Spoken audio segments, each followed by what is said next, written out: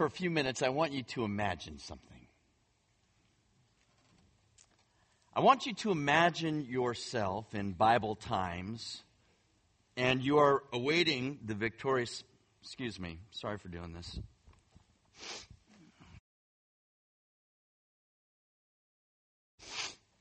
You are awaiting the return of your victorious king.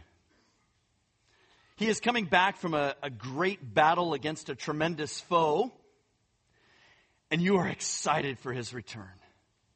You love your king. He's actually a king of the people. He loves, cares, and protects his subjects.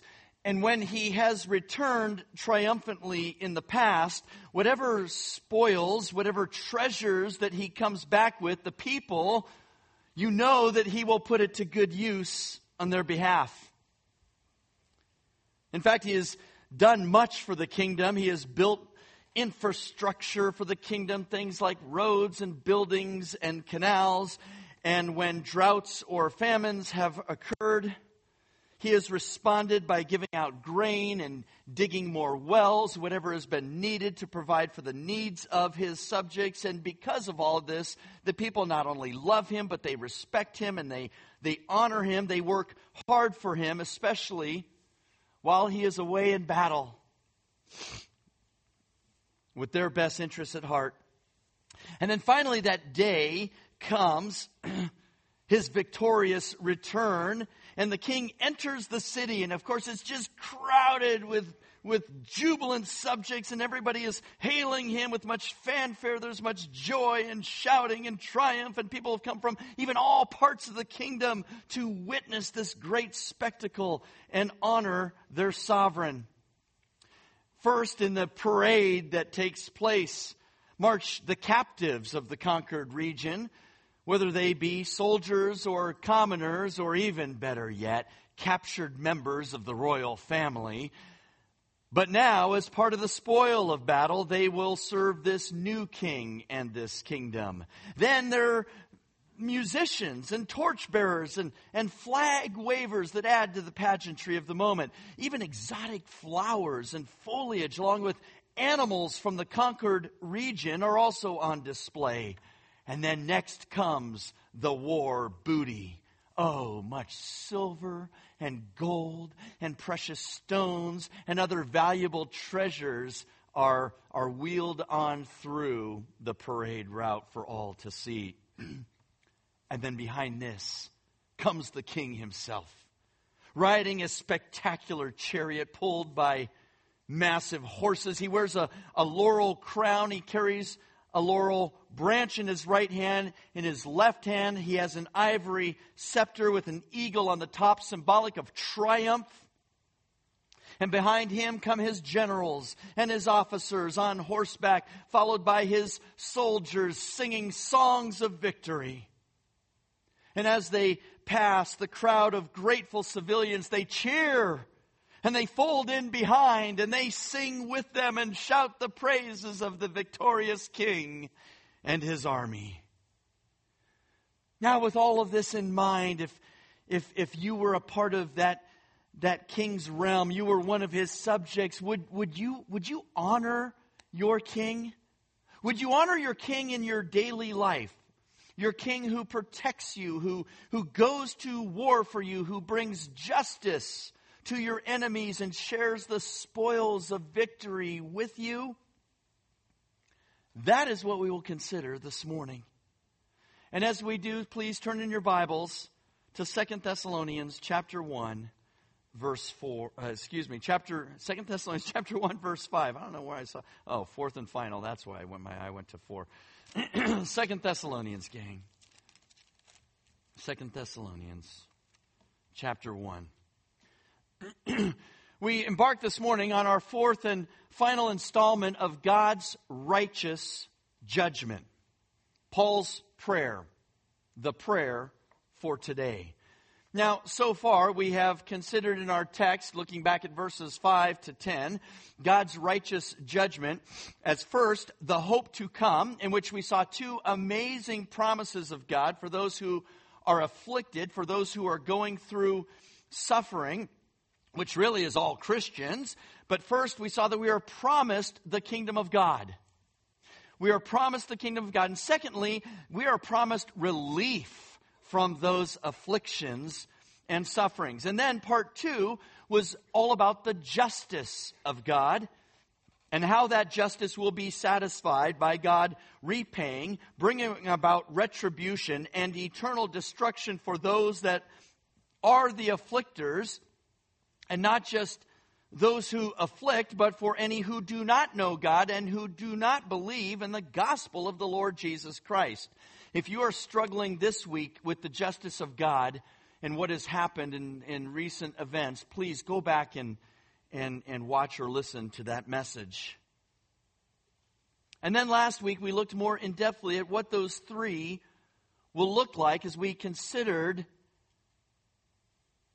God's justice and judgment in the form of hell and the lake of fire, consequences. And we did so in 5 categories. We looked at the origin, the nature, duration, degrees, and separation of hell. And our final installment concerns verses 11 to 12 here in chapter 1, which close out the chapter. In these 2 verses, you will see a prayer of Paul to the Thessalonians, but one that certainly applies to us today, both as individuals, and I would ask you too to consider it in the context of towards Calvary Bible Church, and us as the believers that make up the church. Why don't we go ahead and please stand for the reading of God's Word. Again, 2 Thessalonians chapter 1. I'm going to go ahead and read the whole passage, beginning in verse 5. This is a plain indication of God's righteous judgment, so that you will be considered worthy of the kingdom of God, for which indeed you are suffering.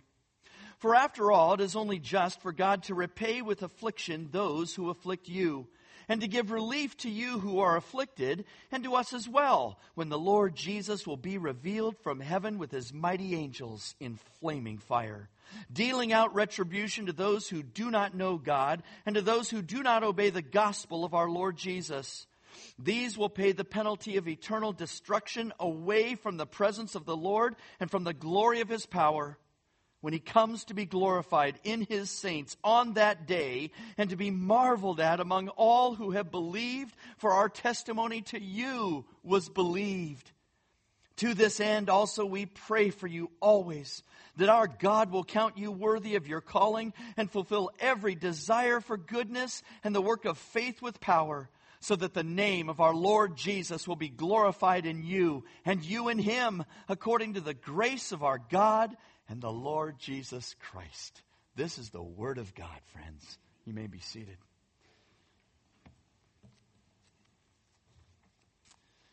Well, in verses 11 to 12, friends, Paul prays for 4 things. 4 things. The first of which is that God will count you, or literally make you, worthy of your calling. God will count you worthy of your calling. Now, in case you're wondering what these 2 verses, 11 and 12, have to do with God's righteous judgment, and remember that God's judgment, looking back to verses 5 to 10 that we just read, we've come to understand it shows up in 2 ways. In a positive way, right, to those who believe, but then in a negative way to those who do not believe, those who reject God and reject the gospel, reject his Son. Now, look at the first phrase back there in verse 11. He says, to this end, or with this in mind. Now, there's not really a clear antecedent. So what does Paul have in mind when he says this, to this end, or with this in mind? Well, the whole preceding passage going back to verses even 3 and 4 is all about the Thessalonians' perseverance and faith in the midst of persecutions and trials. This is then followed by God's promises of their kingdom inheritance and the relief from affliction that, of course, is a part of that, all taking place when his Son Jesus victoriously returns, as we considered with our opening illustration. In other words, it's about the Thessalonians, really their grand participation in the glorification of Christ Jesus when he comes back, which is to say, our grand participation with the Lord Jesus Christ at this time as well. And this is what Paul's prayer is all about.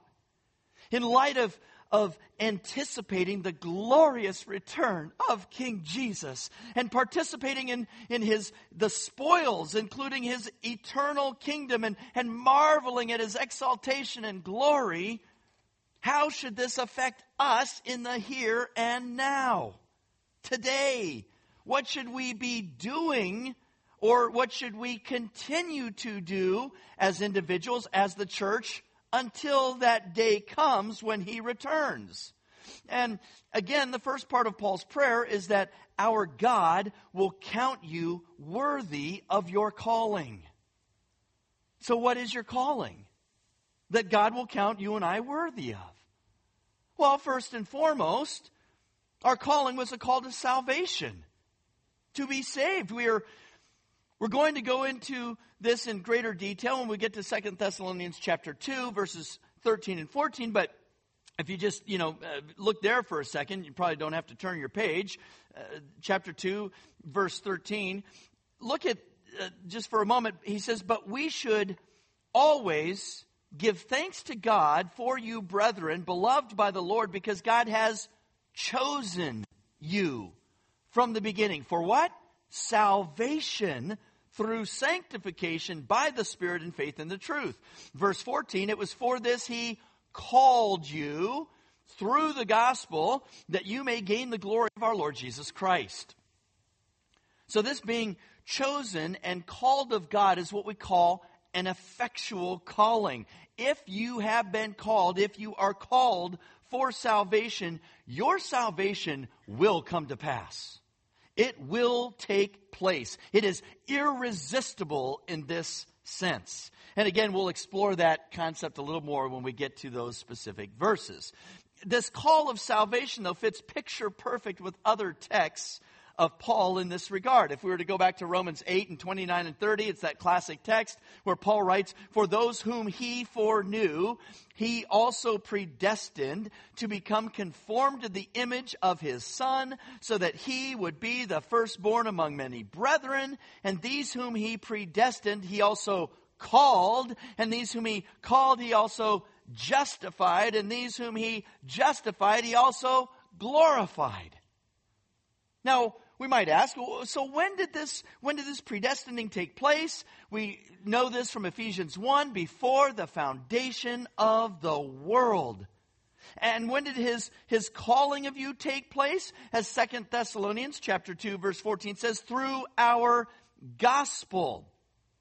Your calling came, friends, when God was ready to bring you out of your sin, out of your darkness, when he was ready to remove the blinders from your eyes. In 1 Peter chapter 2 and verse 9, it says that God has called you out of darkness into his marvelous light.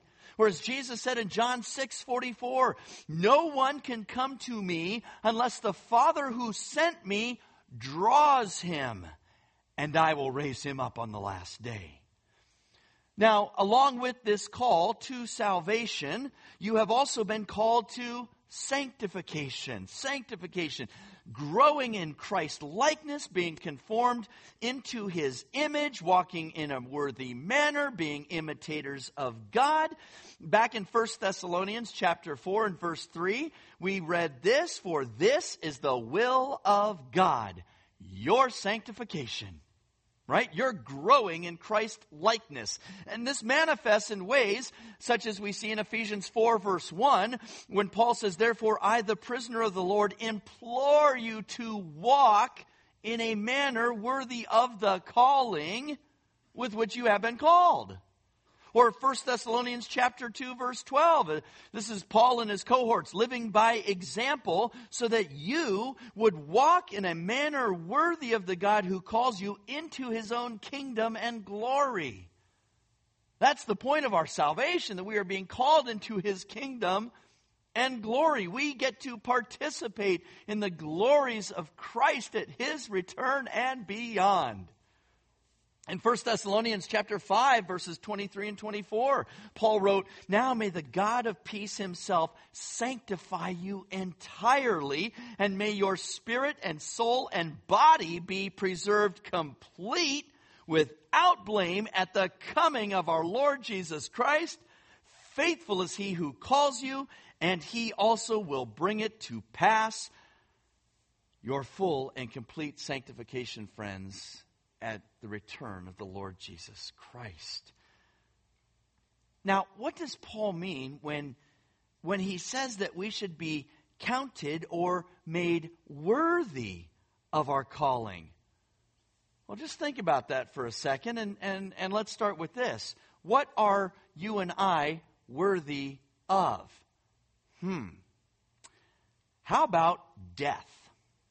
How about, hell? We are worthy of only death and eternal destruction due to our sin. We see that in Romans 1, verse 32. We're only made worthy of God's kingdom, friends, because of Christ, because of what Christ has done for us and the fact that he has imputed to us his righteousness. And yet, Paul's prayer is that God would make us worthy of the kingdom, which he does now by sanctifying us, which includes our participation in our obedience to Christ and in our walking in a worthy manner and being an imitator of God. In other words, what we choose to do in our lives matters for being counted worthy of the kingdom. What you do with your life as a Christian matters for being counted worthy of the kingdom. We see this exemplified over and over in the New Testament, especially in the parables. Jesus' parable of the talents, where slaves were given different amounts of money to put to work while the master was away, right? And some were given 5 talents, and some were given 2 talents, and some were given 1 talent. And the emphasis there is not so much on the amount that was gained back, right? But really the faithfulness of the slave in putting that money to work. That was the point. Their faithfulness in doing what was expected of them. We have that parable too, the faithful and sensible slave, the one who is left in charge of his master's house and expected to care for the household of the master, right? While the master was away. And if he did this well, this would please the master, and the master would give the slave the blessing then of being put in charge of all the master's possessions. Now for the Thessalonians, part of their calling and being made worthy of their calling had to do with suffering and affliction and them persevering during that time. This is then what showed them to be worthy of the kingdom. We read in 1 Peter 5 and verse 10. Peter says, "After you have suffered for a little while, the God of all grace who called you to his eternal glory in Christ will himself perfect, confirm, strengthen, and establish you." Now, who knows? It could be that part of our calling here at CBC as a church body might be towards some kind of affliction and suffering at some point. Maybe being able to endure and not depart from our first love, the Lord Jesus Christ, and to stay strong in his word during tumultuous times is a part of how CBC will be counted worthy. To better understand how a church or individual might be made worthy, we might consider the 7 churches of Revelation 2 to 3, where John is given this divine understanding not only of how a church was counted worthy, but how they were not being worthy, right? As we just briefly go through these, just think about where we're at, maybe as a church, Calvary Bible, and also where you're at as an individual. Remember, there was first the church at Ephesus, known as the loveless church. They were counted worthy in their toils, in their perseverance, in their endurance, for not tolerating evil men, for calling out false apostles, and they did not grow weary and hated immorality. But do you remember how they were not counted worthy? They left their first love of Christ. I know you go, how could that be? How could you have all these other things you would be counted worthy for, but you've left your first love? Then it's just kind of works-based, and you're just doing what you thought you were always supposed to do. What? But they left their first love of Christ. The church of Smyrna, we call them the persecuted church. They were worthy in the sense of tribulation and suffering, poverty, even blasphemies coming against them. In the area of not being worthy, nothing. Crickets. They were considered worthy. Amen. That was cool church there. Pergamum, the worldly church. Worthy in the sense of that they endured persecution. They never denied the faith. But they were not worthy in the sense that they were tolerant of sin. Sin such as idolatry, immorality, cults, and heresies. Then you have the church of Thyatira. We'll call them the worldly church number 2. They were worthy in the sense of they had love and faith and service and perseverance and good deeds. But not worthy in the sense that they too tolerated immorality and idolatry. Sardis, we might call them the spiritually dead church. They were worthy in the sense of that John comments that there was a few worthy people there. But they were not worthy in the sense that it was mostly a spiritually dead church. Philadelphia, a spiritually alive church, worthy in the sense that they kept Jesus' word. They didn't deny his name. And not worthy, again, crickets. They were good. They were good. Laodicea, remember them? The lukewarm church. Worthy? Nothing. Nothing given. Not worthy? That they were lukewarm, spiritually poor, wretched, miserable, poor, blind, and naked. Now, obviously, there's a whole host of other Christian virtues that God might desire for Calvary Bible Church or for us as individuals to be counted worthy of his kingdom. And okay, maybe we need to get cracking here and figure out what those might be, right? And while we do, let's press on to our second point. That God will fulfill every desire for goodness. The second part of Paul's prayer is that God will fulfill every desire for goodness. Now, again, looking ahead just to chapter 2 and verses 11 and 12, this is the exact opposite of what we read there, where we see those who believe what is false and took pleasure in wickedness. This is the opposite. To fulfill meaning to complete or accomplish. Desire being good intent or gracious purpose. And goodness as in benevolence, active goodness. And this is God's promise. That he will accomplish every godly desire or intent in us towards godly goodness in thought, word, and deed. As Paul commands some of the believers in Romans 15:14, saying that they are full of goodness. Again, referring to godly goodness. And yet again, we find ourselves staring at that kind of two-sided coin, right? One side being what God does to us in accomplishing goodness, but as well, we flip it over and we have our own desire and striving for that goodness. Just as God is at work in us to will and to work for his good pleasure, we are also called to obey. To obey him and work out our salvation with fear and trembling. Now, friends, this is an easy one if indeed we desire goodness. We desire God's goodness, to live godly lives, to walk in a manner worthy of our calling. The problem is we still battle our sinful flesh. Turn to Romans chapter 7. Romans chapter 7. Keep 2 Thessalonians there bookmarked. And Romans chapter 7, beginning in verse 14. this is a whopper of a text, and I know at the time we have, we're not going to be able to do this whole thing justice and get into some of the nitty-gritty. But there's some overarching principles and things going on here that I want you to see that will help us to understand this better.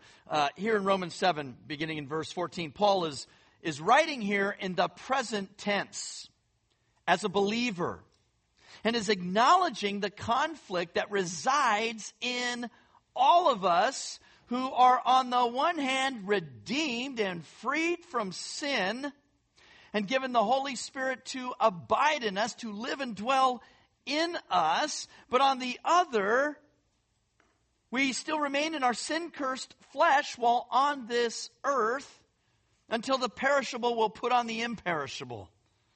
It is at the same time what gives us the desire to do good as well as what thwarts or hinders our desire to do good. Look at Romans chapter 7, beginning in verse 14. Paul writes, "For we know that the law is spiritual." I'm going to be putting in some parentheses here, and I'll tell you when I'm doing that. Here's your first parentheses. He says, we know that the law is spiritual, parentheses, because it is from God, and because the law demonstrates God's holy character. He says, "But I am of flesh, sold into bondage to sin." Yeah, we can all raise our hand for that one, right? All raise our hands there. Meaning we are both born in sin and we choose to sin. Verse 15, "For what I am doing I do not understand," referring to his sin. "For I am not practicing what I would like to do, but I am doing the very thing that I hate." Sin. Can any of us identify with what's going on here? Or is this just for those people who live up in Idaho? Right? Okay. Just wanted to make sure. Verse 16, "But if I do the very thing I do not want to do, I agree with the law, confessing that the law is good." Why? Because the law shows us our sin. Verse 17, "So now no longer am I the one doing it." Now he's referring to his redeemed self. "But sin, which dwells in me," referring to his fleshly self. He's not saying that he's not a part of that sin, okay? Verse 18, "For I know that nothing good dwells in me, that is in my flesh. For the willing is present in me, but the doing of good is not. For the good I want, I do not do. But I practice the very evil that I do not want. But if I am doing the very thing I do not want, I am no longer the one doing it, but sin which dwells in me." Again, they're talking about the difference between the redeemed self and the fleshly self. He's not trying to shirk his responsibility and saying, I'm not responsible for my sin. Look at verse 21. Paul says, "I find then the principle that evil is present in me," referring to his fleshly self, "the one who wants to do good," referring to his redeemed self. Verse 22, "For I joyfully concur with the law of God in the inner man." The inner man is the same as his redeemed self. Verse 23, "But I see a different law in the members of my body," parentheses, flesh, "waging war against the law of my mind," parentheses, redeemed, "and making me a prisoner of the law of sin which is in my members," going back to flesh again. Verse 24, "Wretched man that I am, who will set me free from the body of this death?" We know the answer, right? Paul knows it. Verse 25. "Thanks be to God through Jesus Christ our Lord." Amen? Amen. And friends, this will happen first when our body dies and our soul goes to heaven, or the rapture happens, whichever comes first, knowing that at some point we will have new and glorified bodies reunited with our redeemed souls, incapable of sinning. Paul finishes off in 25, "So then, on the one hand, I myself with my mind am serving the law of God," again referring to the redeemed self, the inner man, "but on the other, with my flesh, the law of sin." We could have avoided that whole passage and just gone to Galatians 5:16-17, right? "But I say, walk by the Spirit, and you will not carry out the desire of the flesh. For the flesh sets its desire against the Spirit, and the Spirit against the flesh, for these are in opposition to one another, so that you may not do the things that you please." The point here, folks, is that while God will fulfill every desire for goodness, we also understand that this sin-cursed body, our flesh, our sin gets in the way and can tempt us to not do the good that we want to do and what God expects of us. This is why we have to be about crucifying the flesh with its sinful passions and desires and living and walking by the Spirit. Loved ones, do you desire God's standard of goodness? Do you desire godly living? Do you desire to walk in a worthy manner and to imitate God? Do you desire the things that God desires in every area of your life? And what about us as a church? Are we pursuing as a church God's standard of goodness? Where are we strong? Where are we weak? Where might we fall short?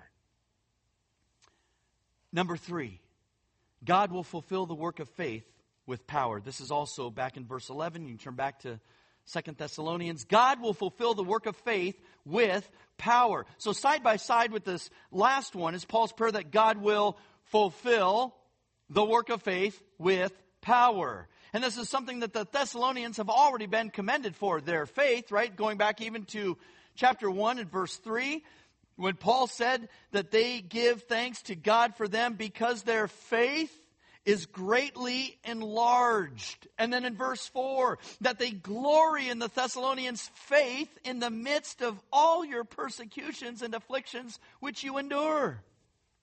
So God's work of faith has already begun in a major way with the Thessalonians. Turn back to 1 Thessalonians chapter 1, verses 2 and 3. Just a couple of page turns, I think. 1 Thessalonians 1, chapter 1, verses 2 and 3. This faith was something that Paul specifically thanked God for back in this passage when he said, look at verse 2, we give thanks to God always for all of you, making mention of you in our prayers, constantly bearing in mind your what? Work of faith and labor of love and steadfastness of hope in our Lord Jesus Christ in the presence of our God and Father. So the Thessalonians had this faith thing down, right? They're full steam ahead in the faith department. And I think what's so remarkable about this is the fact that we're talking about a fairly new, young church. And one that frankly immediately started feeling the pressures of persecution and suffering. I mean, how do we explain a church like that and why the church didn't frankly just shut the doors right away when the persecution started? Forget this Christianity stuff. Man, I didn't know that was what we signed up for. Well, if we continue on in the text, we get some answers in 1 Thessalonians still, chapter 1. Look at verse 4. Here's what inspired the Thessalonians, what kept them going in the faith department. Knowing, brethren, beloved by God, His choice of you. They understood that they were chosen of God, that they were beloved by God. Paul says in verse 5, for our gospel did not come to you in word only, but also in power. So there's the power of the gospel, and in the Holy Spirit, and with full conviction. Those Thessalonians fully convicted. Just as you know what kind of men we proved to be among you for your sake, you also, here it is, became imitators of us and of the Lord right away. Full conviction led them to just complete imitation of Paul and the others, having received the word in much tribulation. So they received the word even in the midst of suffering and tribulation and with the joy of the Holy Spirit. And as they received it, they also had that joy that comes from the Holy Spirit, so that you became an example to all believers in Macedonia and in Achaia. I mean, that's awesome.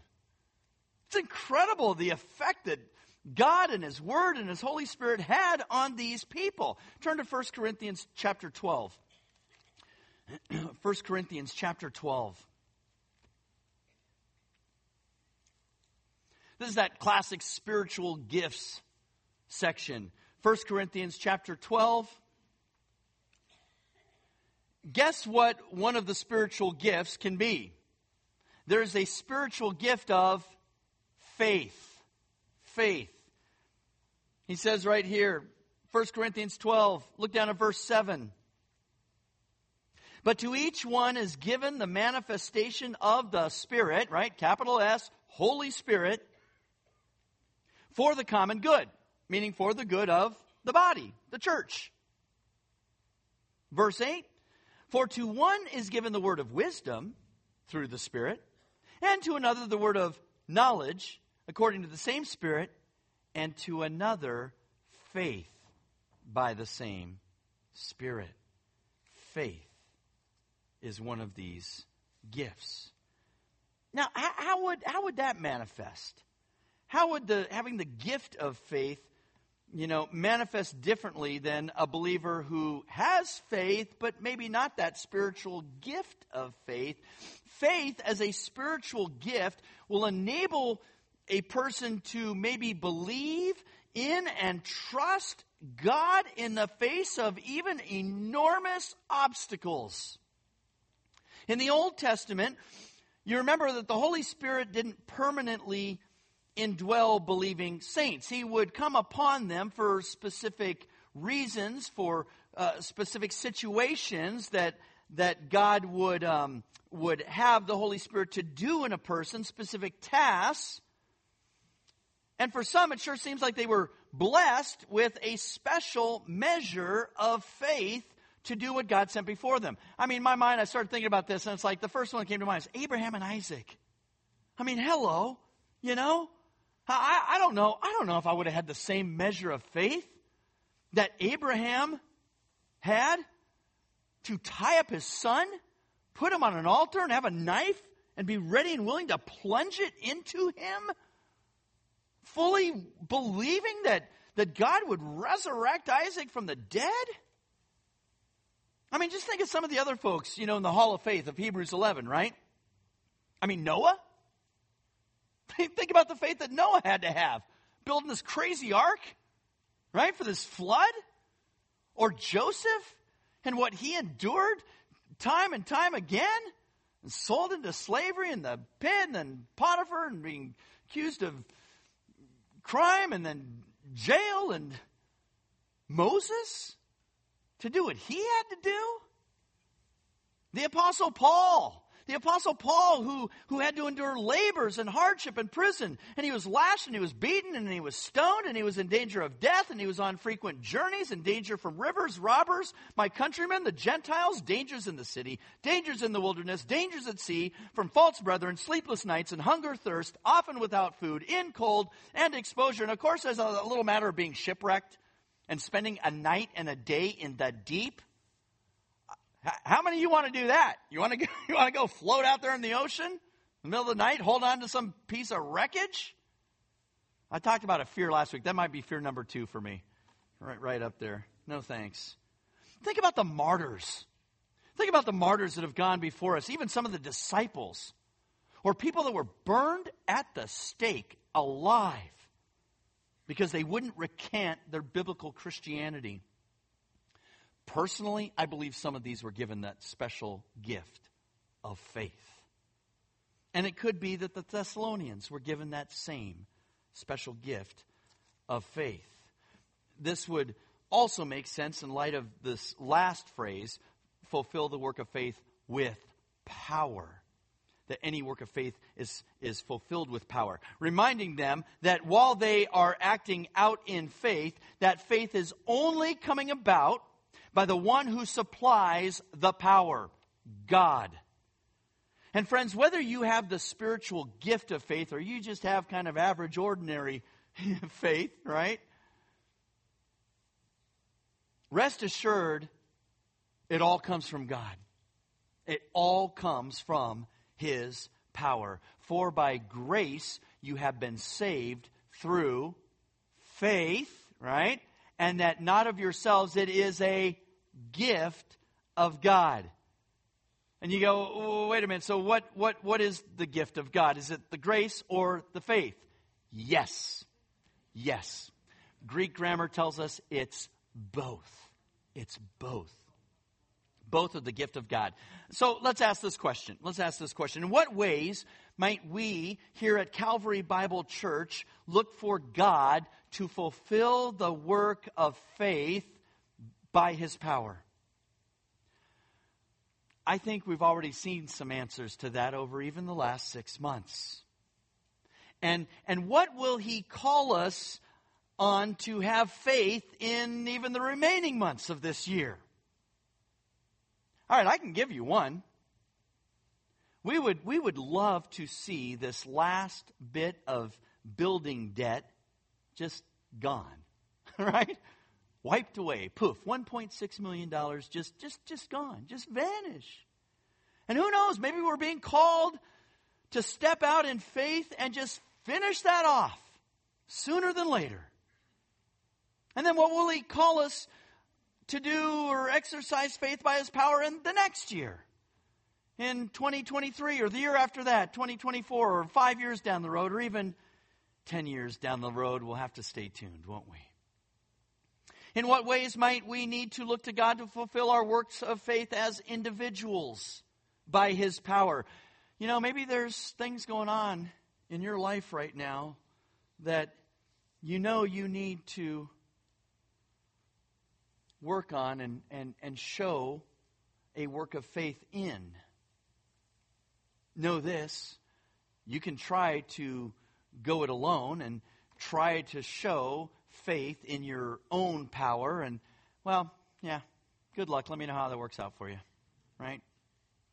Or you can step out in faith, knowing and trusting that you have the very power of God at your back, propelling you forward, moving you, pushing you forward. Now, the fourth part of Paul's prayer is really the purpose or reason for you being counted worthy of your calling, fulfilling every desire for goodness and fulfilling the work of faith with God's power, and that is that God will glorify Christ in you and you in Him. God will glorify Christ in you and you in Him. Look at verse 12. Got to go back to our 2 Thessalonians there. Verse 12. So that the name of our Lord Jesus will be glorified in you and you in Him, according to the grace of our God and the Lord Jesus Christ. The whole point, friends, of Paul's prayer is that Jesus will be glorified in you and you will be glorified in Him. This, you just got to let this sink in, because this is really an amazing truth here. The church that God counts as being worthy and who is working hard towards goodness and diligently laboring in faith by God's power brings Him glory. We bring Him glory. And what's even more astounding is that the church that does this actually, according to our text, brings glory to ourselves in Christ. In other words, God will be pleased. And maybe even some of the outside world will be witness to these things and also be pleased. Or it allows the gospel to get out and reach them because of what they're seeing. Now, to glorify somebody's name is to praise them, to build up someone's reputation or exalt them, to promote them in just the highest of ways. And Paul's point is that this happens not just because of the words we say, but those words when they're backed up with actions. That is obedience to Christ. Because Paul has talked a lot about what happens when Jesus returns. You know, we might be tempted to think that, well, this is then when He will be glorified in us and us in Him at His return. And certainly there will be that aspect. But you see, in our text, Paul has shifted focus from the future to the present. The present. He's talking about the here and now. In light of what we have learned so far about God's judgment in the future, how should that affect us, the Thessalonians, us here at Calvary Bible, today, in how we live? And furthermore, notice in the second half of the verse that this glorification of Christ and his bride, the church, is according to the grace of our God and the Lord Jesus Christ. Even here, friends, lest we think that we're the major contributor to Jesus' glory, just guess again. We're only able to do anything because of his grace. It's all by his power. It's all by his grace. We have the unique privilege of being used by him, blessed to contribute anything that might be considered worthy or worthwhile. And friends, let me just tell you, there can be no greater joy in our lives as a church or as individuals, no greater satisfaction, no greater accomplishment than to see the Lord Jesus Christ exalted and glorified. I mean, after all, he's the King of Kings and the Lord of Lords, right? I mean, he's the Alpha and the Omega. He is the beginning and the end. He is the Lion of Judah. He is the Lamb of God. He is the Son of God, the Son of Man, and the Holy One of Israel. He is our wonderful Counselor, our mighty God, our everlasting Father, our Prince of Peace. He is our Emmanuel, our Master, our High Priest, our Advocate and Mediator. He is our Good Shepherd, our Chief Cornerstone. He is the author and perfecter of our faith. He is the Word, the Rock, the Vine, the Door, the Bridegroom, the Bread, and the living water. He is the bright morning star, and he is the image of the invisible God. He is the great I am. And he is the one we love because and only because he first loved us. Right? What's not to love? What is not to love? The man who left his heavenly abode, his heavenly kingdom, and took on human flesh and came down to this earth to live the life that we couldn't live, to take our sin upon himself, to go to the cross in our place and be brutalized and tortured and unjustly condemned and nailed to a piece of wood and mocked and scorned for us, that he would then go into the ground and 3 days later he would gloriously rise from the dead so that we could have forgiveness of sins and eternal life. What is not to love? What is not to love about this great Savior, the Lord Jesus Christ, that we have? Oh, please, friends, put your faith and hope and trust in the Lord Jesus Christ. If you haven't done so, do it today. Because today is the day of your salvation, not tomorrow. You don't know what's going to happen tomorrow. Those poor people in Uvalde figured that out, found that out, right? You don't know what's going to happen an hour from now, 5 minutes from now. We don't know. We don't know. There is so much uncertainty and so much fear. And won't you be rid of your fear and be rid of your shame and be rid of that burden on your back and that weight on your soul, and be reconciled to God. Be reconciled through his Son, the Lord Jesus Christ. Put your faith in him. So friends, let's leave here this morning with maybe a new resolve. A new resolve as individuals, as a church, that as we await the victorious arrival of our King Jesus, let us live up to Paul's prayer so that God might count us worthy of our calling, that he will fulfill every desire that we would have for godly living and every desire for works of faith by his power, so that at the name of our Lord Jesus Christ, he will be glorified. The name of our Lord Jesus Christ will be glorified, and that we would have the opportunity to be glorified ourselves in him, all by the grace of God and our Lord Jesus Christ. Amen? Amen. Father, that is our prayer.